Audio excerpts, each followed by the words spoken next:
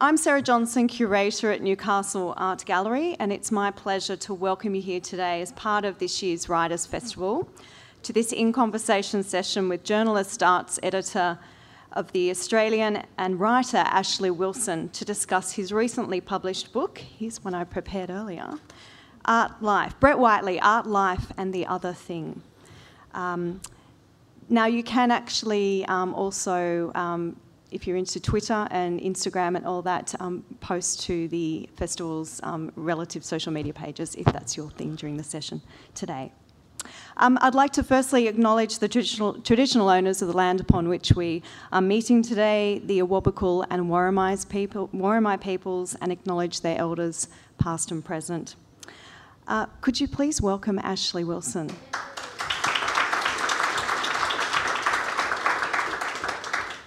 Ashley's been the arts editor at The Australian since 2011, and he's been at the paper for more than 15 years in various roles around the country, including several years as Darwin correspondent. In 2006, he and Nicholas Rothwell won a Walkley Award for coverage of Indigenous affairs.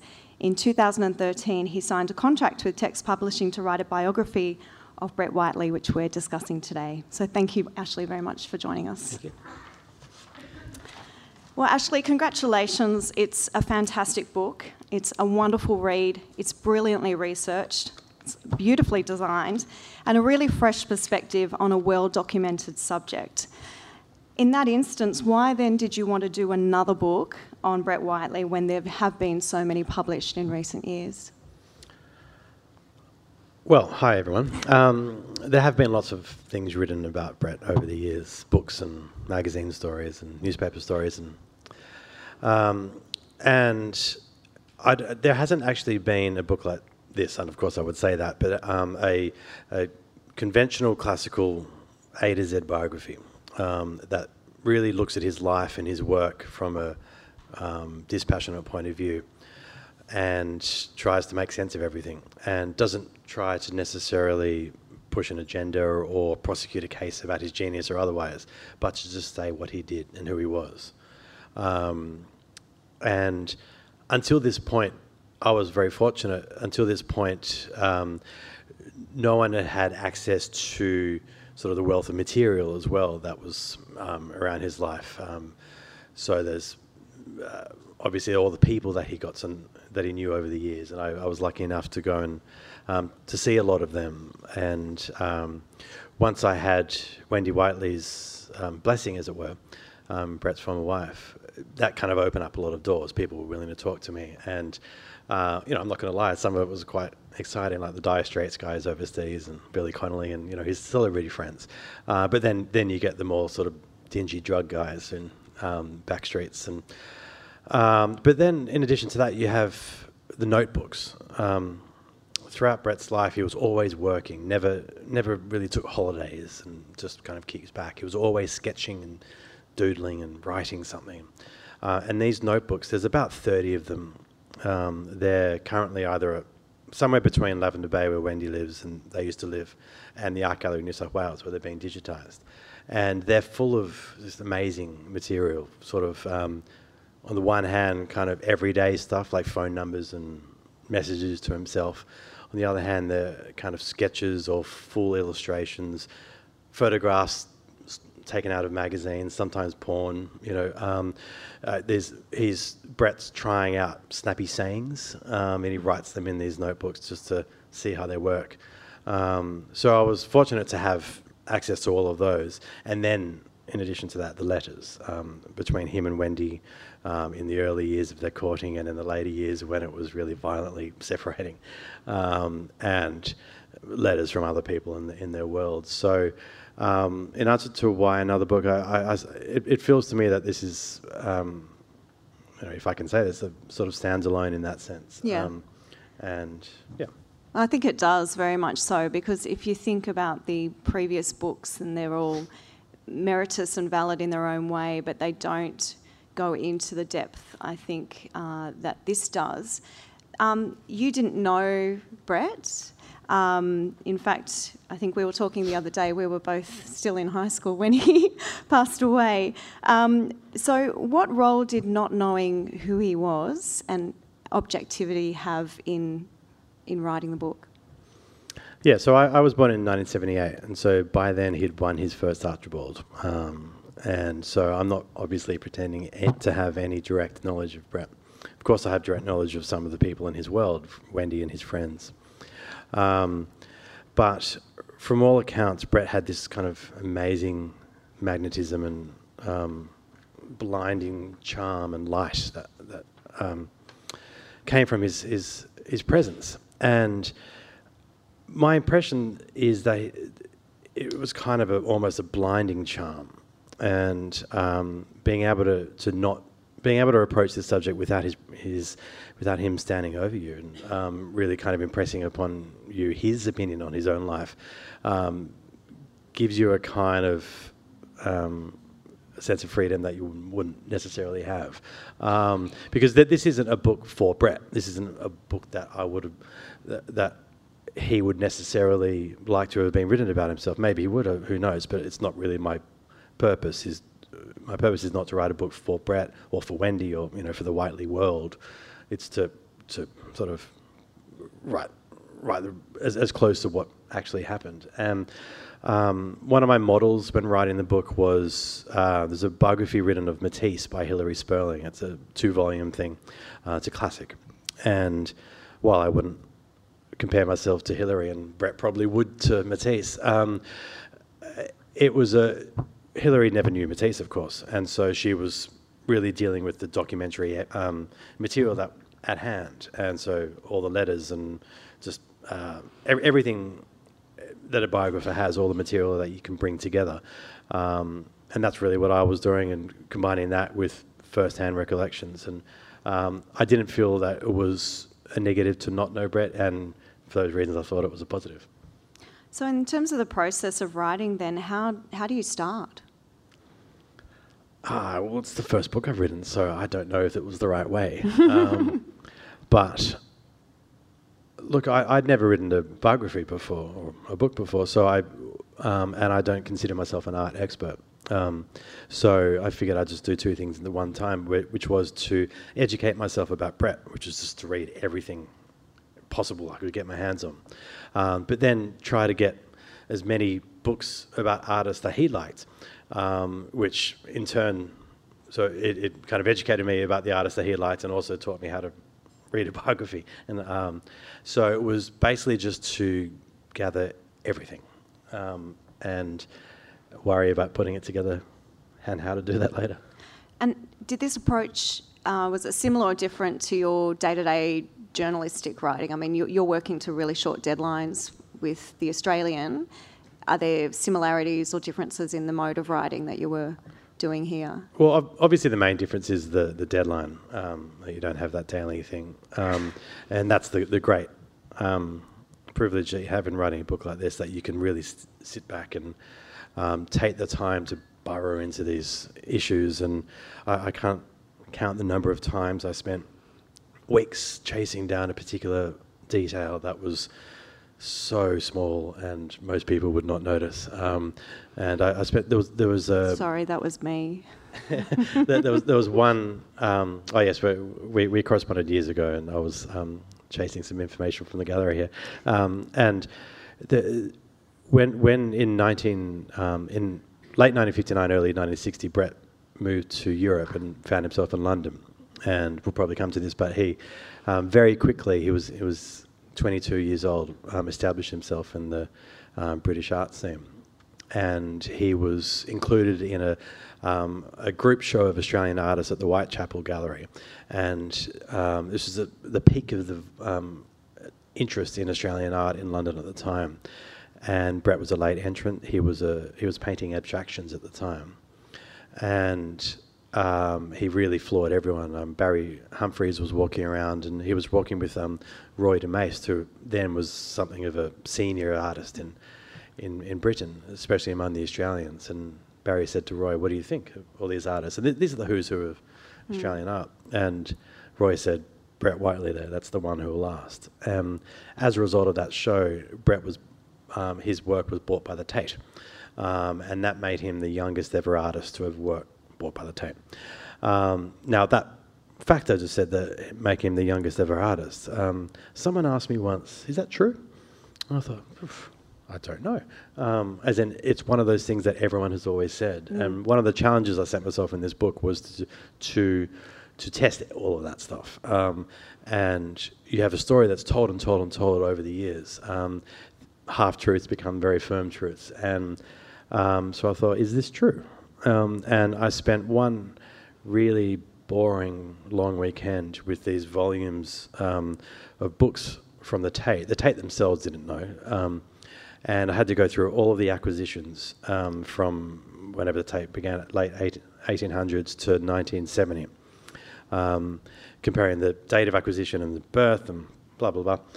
Long story short, it was correct. So I spent a weekend proving something that everyone thought anyway. But that's the fun. Yeah, well, that was part of our contact initially around 2013-14, because Ashley had approached me and said, look, I understand that Newcastle Art Gallery was the very first public gallery in Australia that purchased a Brett Whiteley. Yes, that is true. So what I did what Ashley had to do at the Tate, and that's go through tomes and tomes and tomes of acquisitions registers. Now, these days, we're in the 21st century, so we have a very sophisticated collection management system. But back in the day, there are these books, and these books weigh a ton. And they're, thank goodness, hand-typed, but they're really rich in provenance or your family history. So I could actually tell Ashley how much it was paid for it. So 26 guineas or pounds. Or, yeah.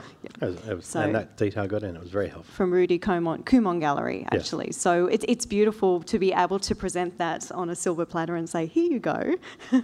That's very great information. So that was our contact in terms of the seeds of the knowing that the book was being produced. And it was very exciting. We'd had some contact with Wendy, and I remember speaking to her when the book was in production, and she said, oh, there's another book in the pipeline at the moment. And I said, oh, what do you think? And she said, oh, this one's different. So it was really good to know that there was another book really pushing scholarship and pushing research for Brett's story.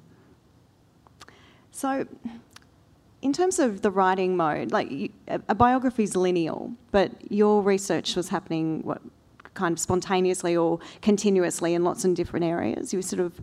You've got lines of inquiry out everywhere and getting stuff back. So how do you process all of that in a fashion where, because you've produced this book in a really quick period of time, actually. Sometimes these books take 20 years for some writers. Well, it was 5 years, and that felt like a long time. I don't know how people do these things for 20 years. You go crazy.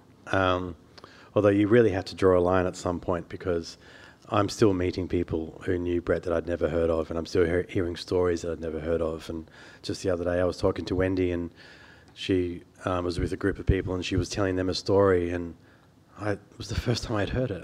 What are you doing? Why didn't you tell me this before? And in terms of the method, though, the mode, and not especially interesting how I put it together and how I approached it, I don't think. But early on, David Meyer gave me advice, which was to do with a timeline. And his very fine Patrick White book, this is how he approached it. He had one of those old drawers of, like those old library, flip cards. And he arranged his information by time. And I did that as well. Bit more sort of technologically sophisticated, I guess. I did it on a computer, and so there's this one document on my computer, a timeline of Brett's life, and every little bit of everything with a date was just amazing to find. So a letter, a passport entry, a newspaper story, an artwork, everything with a date I put into this timeline, and eventually it got to 80, 90 pages long, and I never end up publishing that timeline. Maybe I should, but once you put all those events together and things together, it really kind of illuminates what he's up to. And just to give one example, right at the very end of his life, I mentioned the Whitechapel Gallery, which was his first real success in London and on the world stage. The director of the Whitechapel was a guy called Brian Robertson, who was a great champion of Australian art, and Brett in particular. And he got to know the Whiteleys, Brett and Wendy, and Brett's mother, Beryl, otherwise known as Ning. And in 1992, Beryl stepped out for dinner in the middle of the year in almost summer in London, stepped out for dinner with Brian Robertson. That same day, or a couple of hours later, across the other side of the world, Brett was checking into the Thurl Beach Motel down on the south coast of New South Wales, and he never checked out. Now, that little combination of facts is just a consequence of doing the timeline and looking at the two together, and thought, oh, that's quite nice. So that was the best resource I had, just to look at time and to organise things that way. So it looks like you can also fill in the gaps that other books haven't gone to before. We spoke the other day and you talked about something you discovered with the Harkness Scholarship, which was the scholarship that Brett won to go to New York.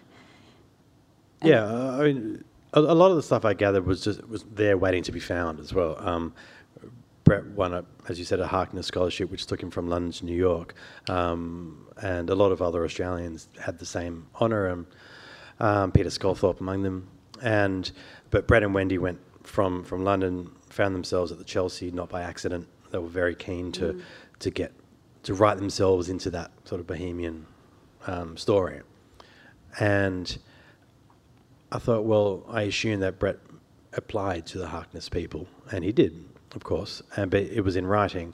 And whoever I think it's called the Commonwealth Fund, they still exist. So the Harkness itself has changed focus a little, but they have their records, and they were happy to send me Brett's original application, which is this 4 or 5 page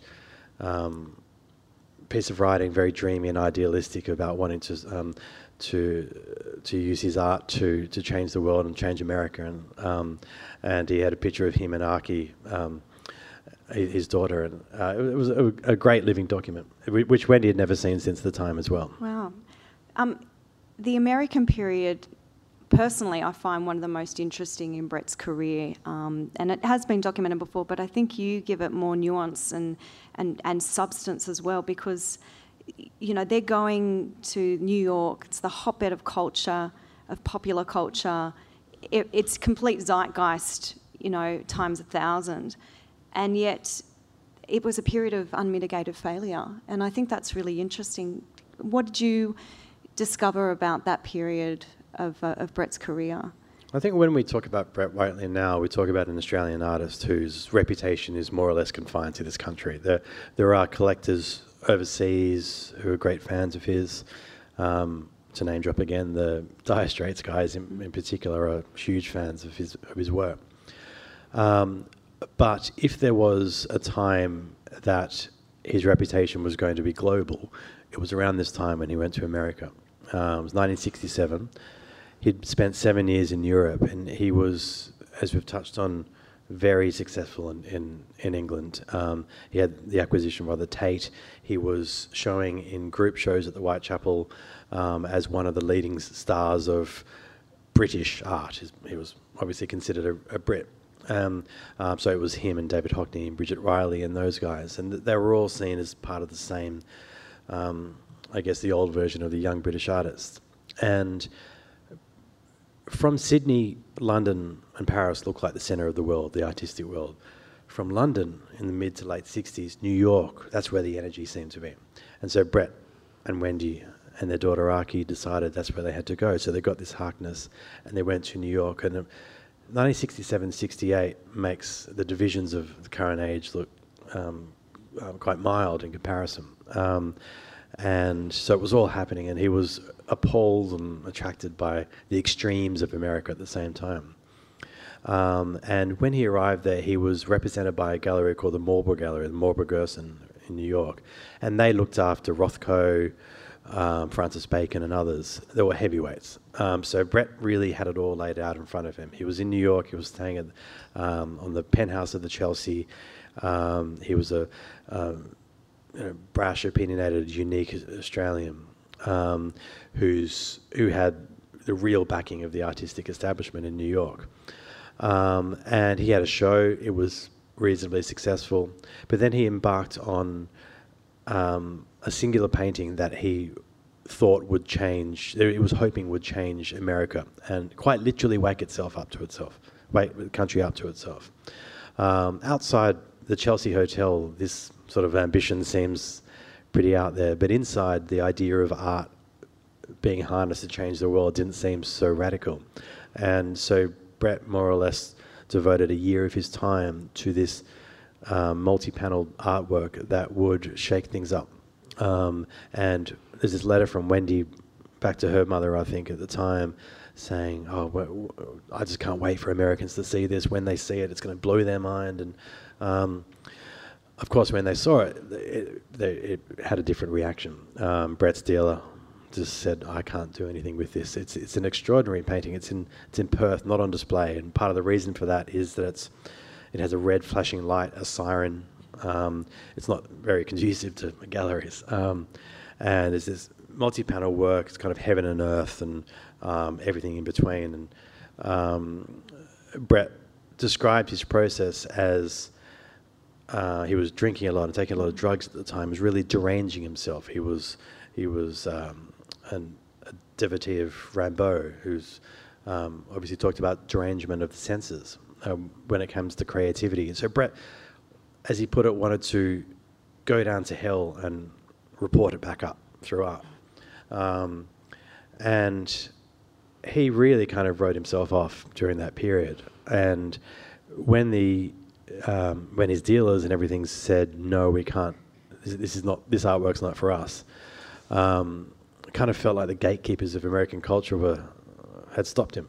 And so in the far end of the painting, there's a Pacific scene, there's a beach, a mountain, on the top of the mountain there's a little house. It's that sort of dream Pacific idyll. So Brett, later to be followed by Wendy and Archie, flew to that spot. It was in Fiji, and kind of put the world behind him. And from Fiji, there was a little bit of a drug bust. A couple of months later, they went to Sydney, where they remained for the rest of their lives.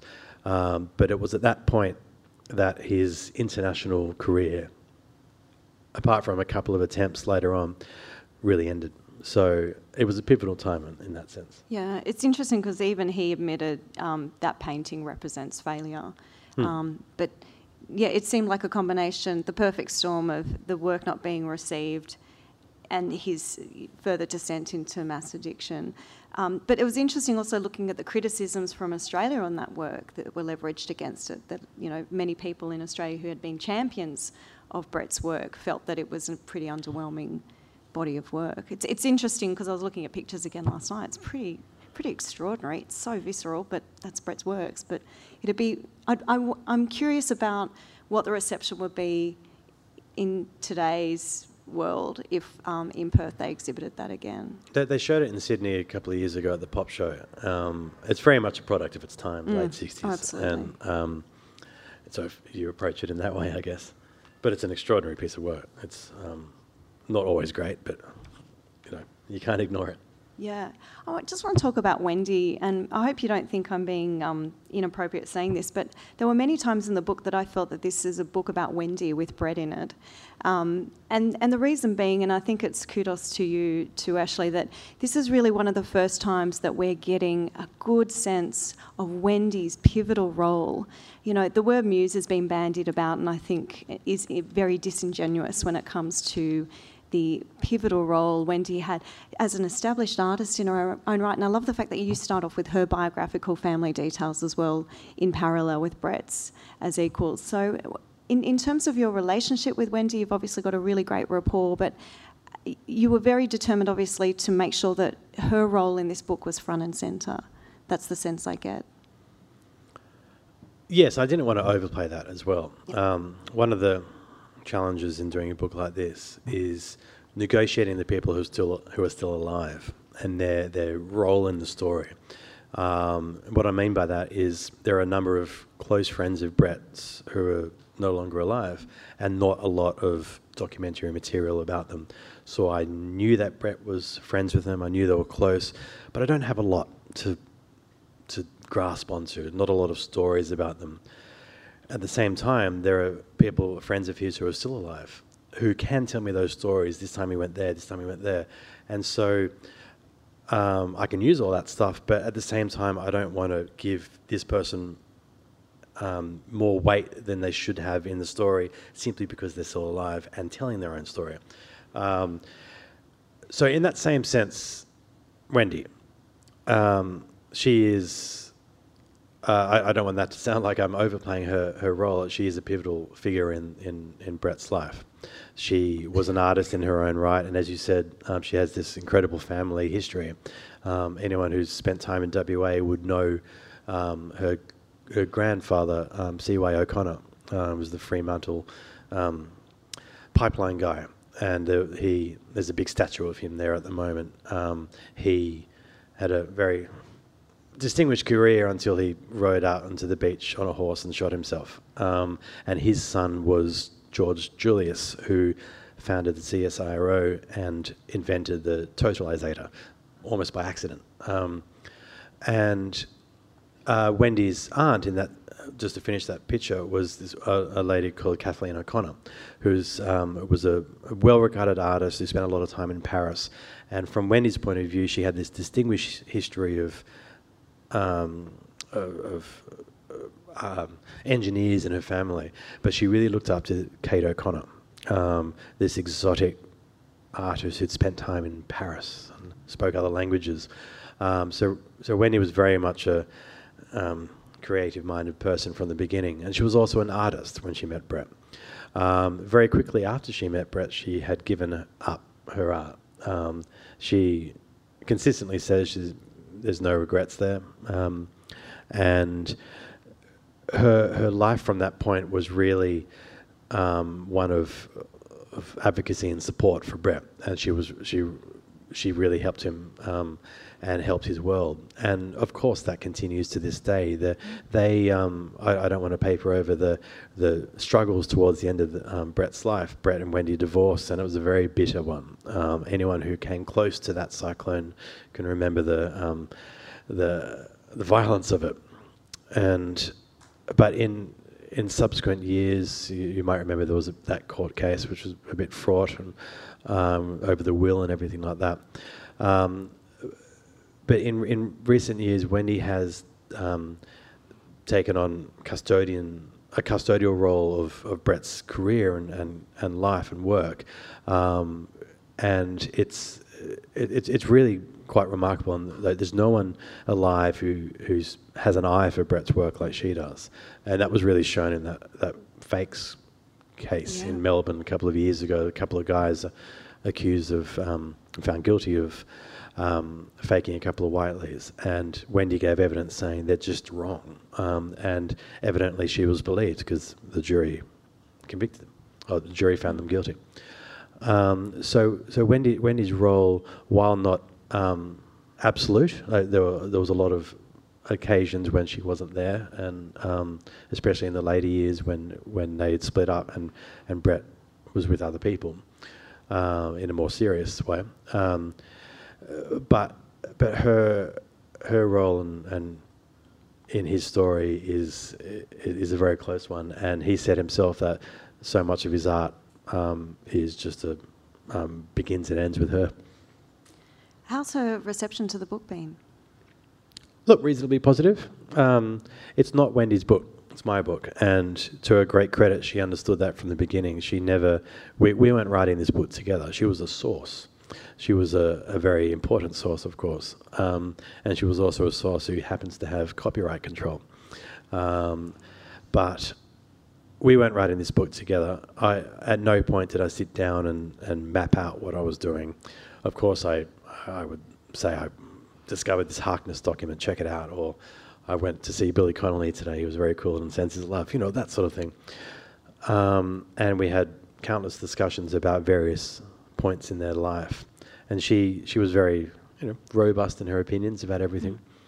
But from the very beginning, when I stepped into this project, this was never articulated formally in writing or anything, but she stood back from the book itself, and she wouldn't say today that this is her book. It's not her book. It's my book.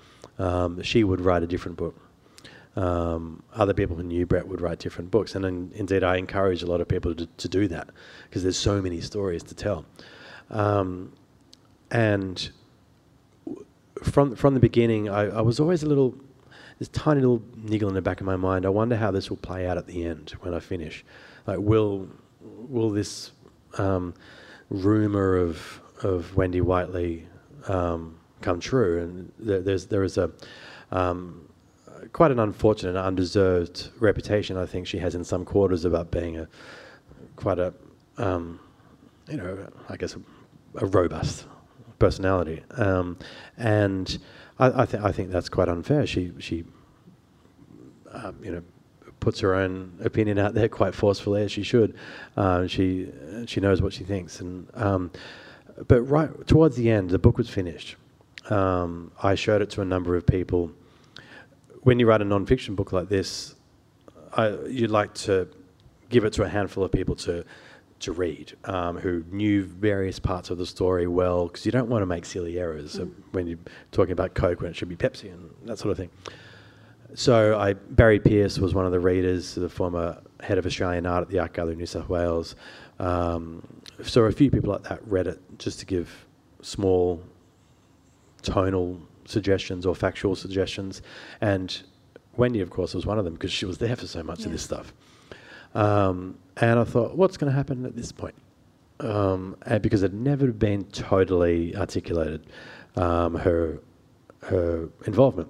How'd you feel about that? Were you nervous? I was nervous, and I'd given it to my publisher first, so I want to make that very clear.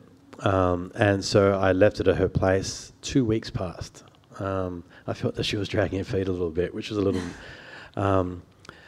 and the upshot of it, though, is that she didn't ask for a single word to be changed. She made a lot of suggestions. She said this person should be there more. She wanted it to be twice, 3 times as long, more stories, more people. But her suggestions were, a couple of times there were, I'd made an error in a date or something like that, so she might be correcting that sort of thing. But she didn't ask me to excise, an adjective, let alone any stories or anything like that. And there is stuff in there that's quite unflattering towards Brett and her.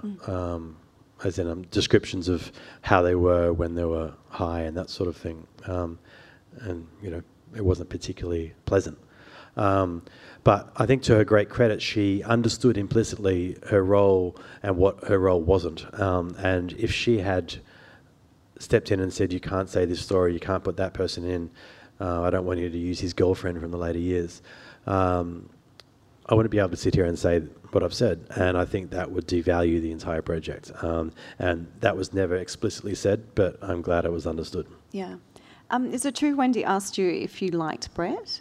She did, yeah. I think, I don't want to put words in her mouth, but I think what she was getting at was that it wasn't it's not a particularly hagiographic book. I'm not calling him a genius the whole way through, and I'm acknowledging his failures. So to that extent, she was kind of wondering, do I even like the guy? I haven't really worked out the answer properly either, because to some extent it's irrelevant. He's dead. I never got to meet him. I'm fascinated by the guy. It's definitely true in a lot of the book, though. I mean, I asked myself a question going, I don't know if I like this guy right now. Like, there's some, it's raw, and you oscillate in opinion. And again, I didn't know him. Well, yeah, and there are moments when he doesn't come across particularly well, such as, to pick one of many. There were one of his neighbours at Lavender Bay had a teenage daughter, and Brett was in his late 30s or something, and there was a reasonably open relationship with Brett and Wendy. Brett had a lot of partners over the years. Wendy knew about a lot of them. And Brett had a conversation with this teenage girl's parents and said, look, she's going to be losing her virginity one day. It might be the local postman. It might as well be me. I don't know whether that actually happened, but Wendy was the one who told me that story. So it was that open. That doesn't necessarily paint him in the best light.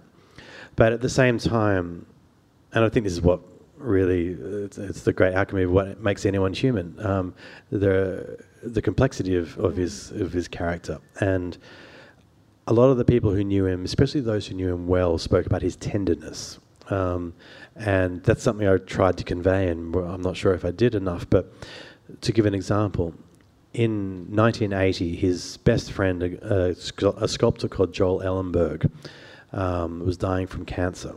And so Brett, Wendy and Joel and a bunch of friends decided to go to Bali for his final days. He wanted to live it out there instead of a hospice in Sydney.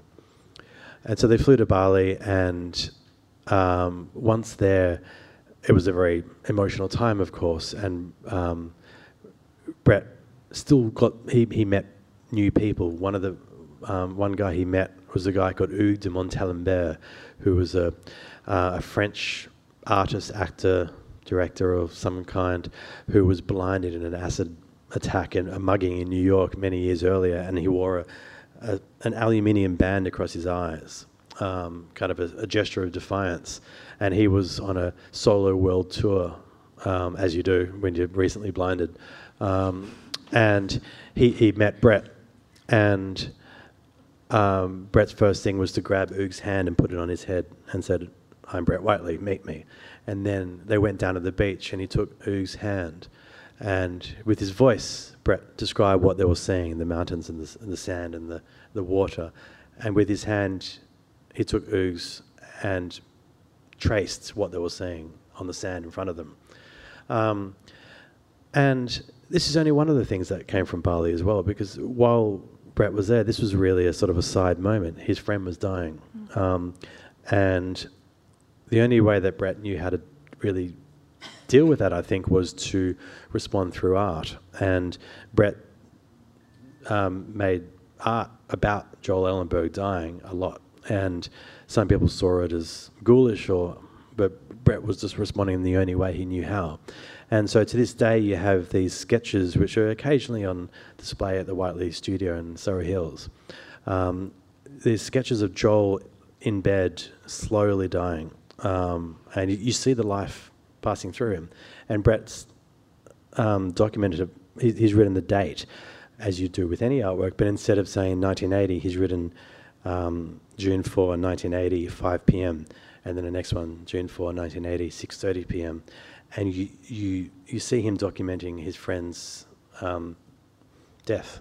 And it's incredibly touching. It is. It's a really beautifully moving chapter, and I'm really glad you talked about that, because I think it's a really great counterpoint to what I talked about earlier, that there's these wonderful, tender, and it seemed that relationship with Joel is that, best buddy simpatico, that they had. I just, you lament when you think about people passing away, what would they be doing now? And I guess that leads to the question, if Brett were still alive, what would he be doing now? But that thing if Joel had stayed alive, that friendship and what difference, if any, that may have made to Brett's life and his addiction. And it's crystal ball gazing. Yeah, what would Brett be doing now? I find it hard to imagine him as a John Olsen character, this kind of senior benign elder who charms gallery directors around the country, and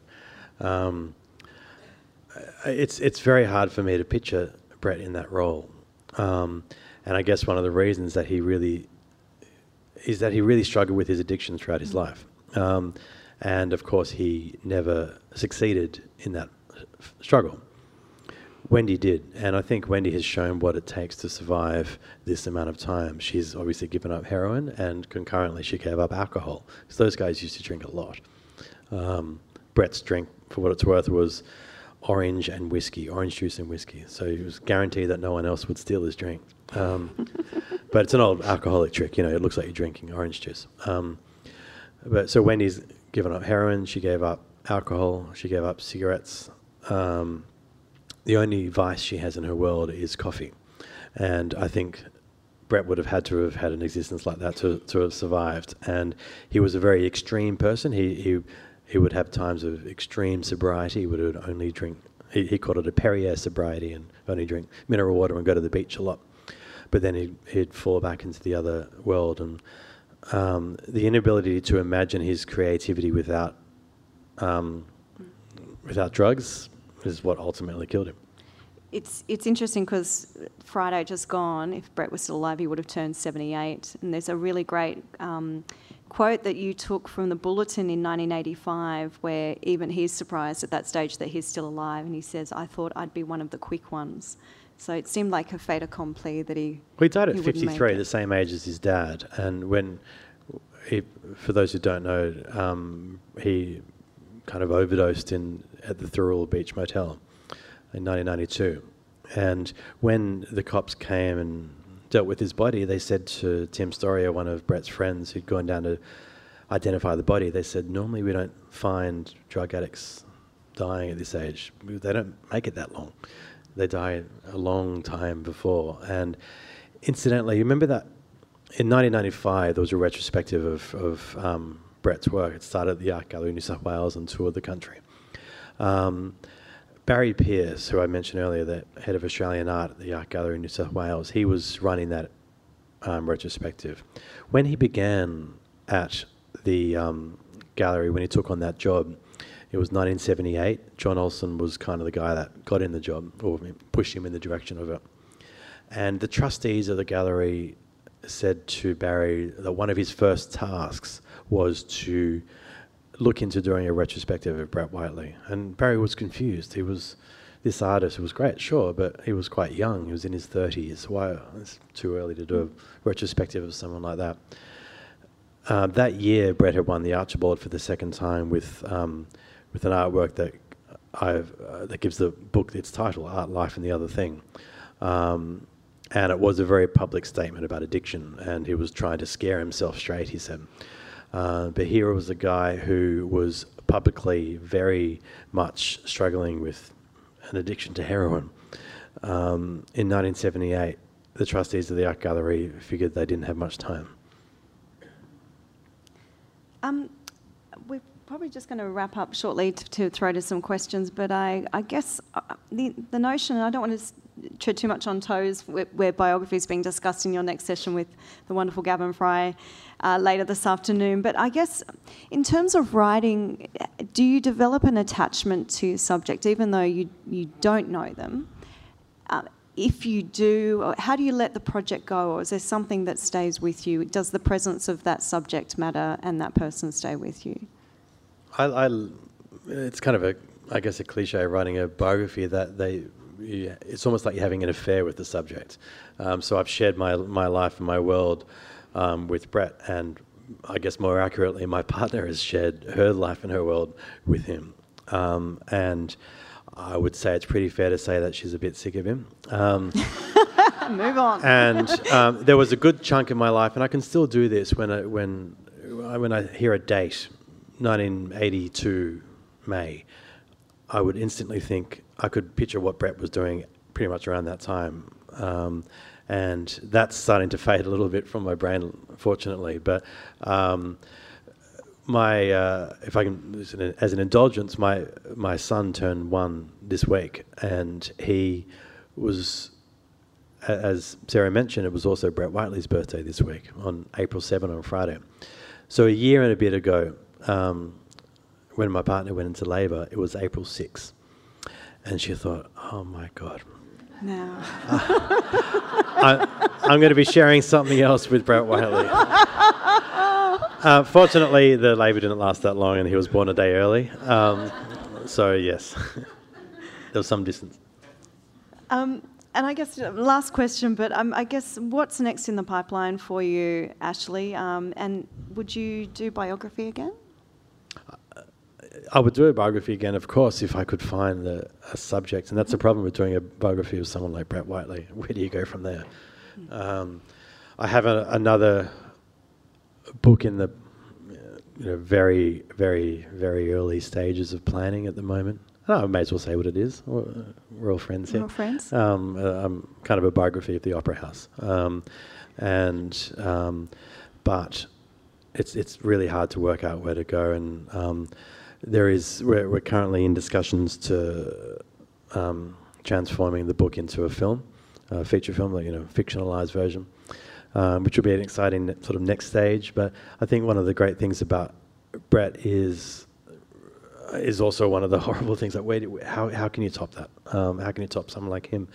Because it's kind of everything. Like he was. It's a story about his time, the time they lived in from the 1950s when the real urge was to get out of Sydney, where it felt like the biggest backwater in the world, and then the experience of London in the 60s, and then New York in the 60s, and then the sort of the creative unfurling of Sydney and Australia in the 70s from the Whitlam days on, and then through the 80s when you had this artist like Brett driving around in a BMW.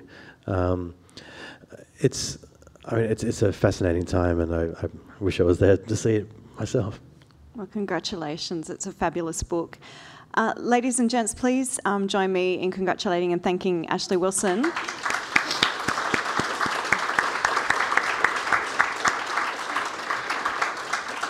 Now, we might throw to the floor for some questions if anyone's got something to ask. There's a microphone just behind you, or you can project.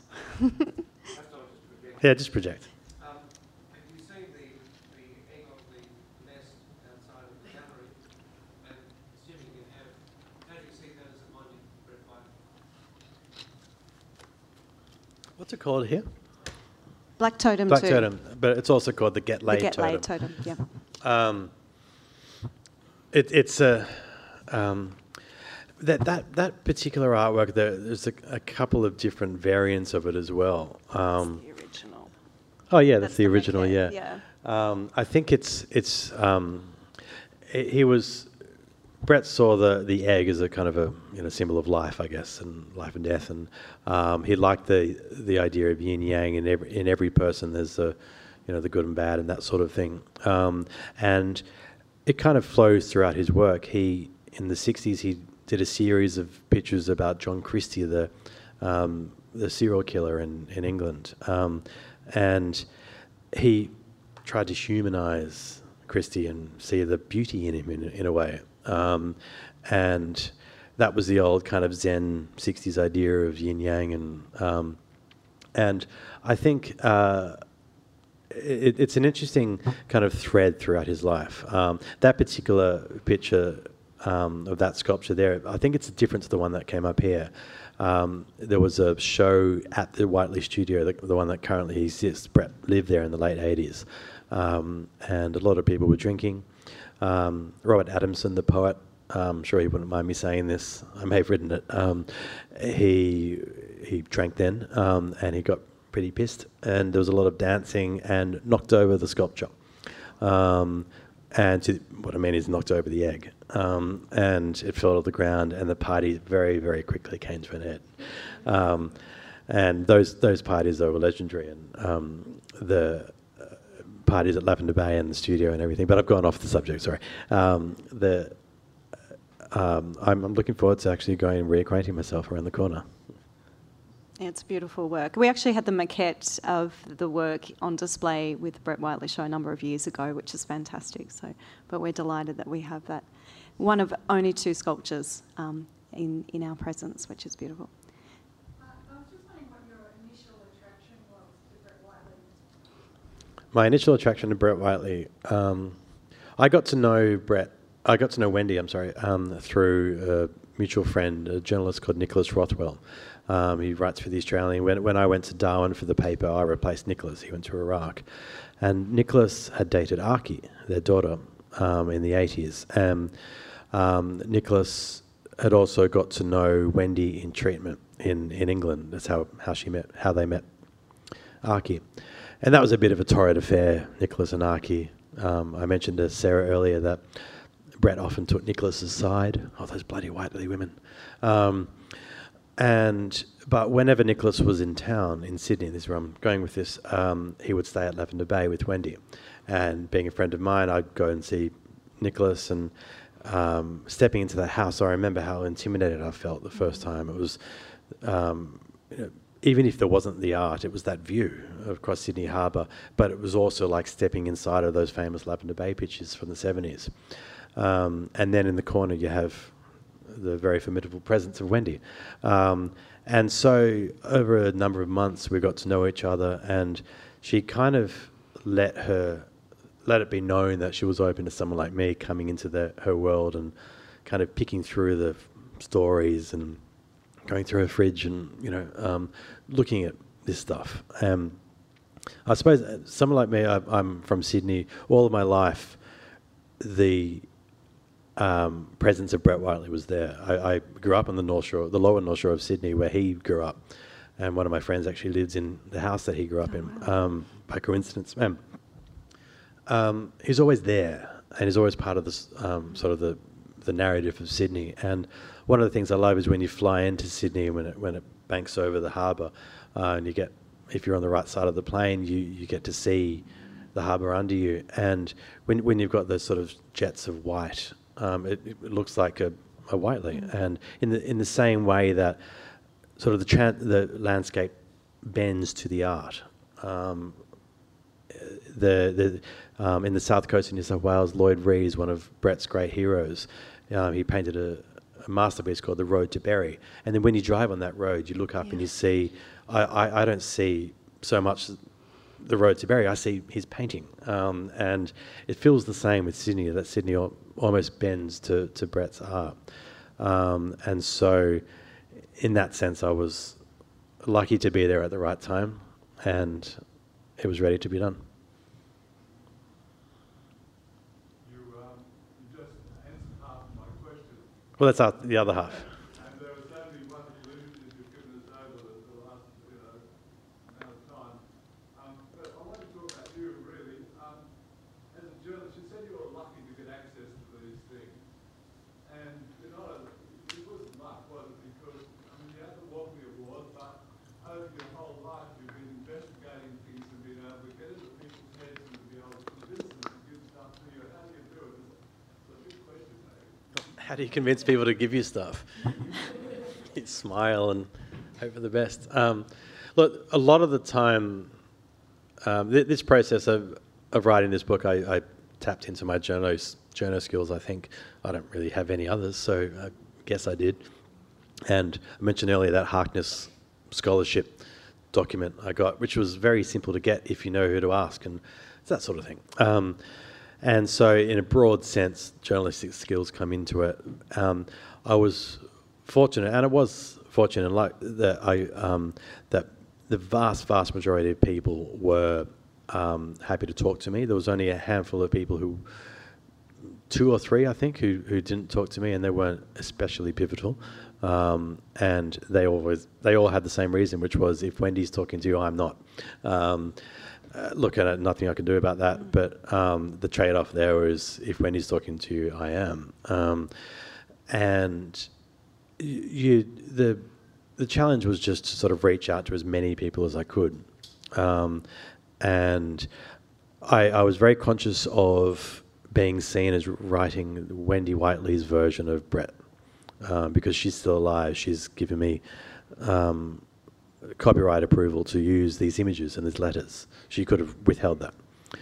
And so I was conscious of pushing back against that a little bit. And because it's not really what anyone needs, and it's not what Brett needs. And one of the ways I sort of tried to put some distance between her and myself and Brett was, just to give a small example, in the later years of Brett's life, he had a girlfriend, a woman called Janice Spencer.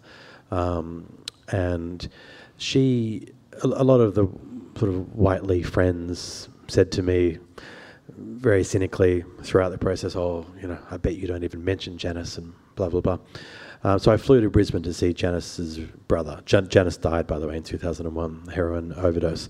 But I spent as much time as I could talking to Janice's brother to really get her story into the book. And Janice wrote her own memoir. It was unpublished, but her brother gave me a copy of it, which was pretty cool.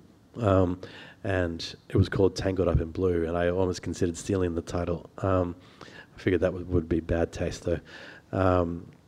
And so just really being able to kind of talk to people like him, her brother, I hoped was helping to give some depth to the story and necessarily telling one side. Right. Have we got any more questions? No? Well, we're 10:56, so we might wrap it up, ladies and gents. Please, another round of applause for Ashley. Thank you very much.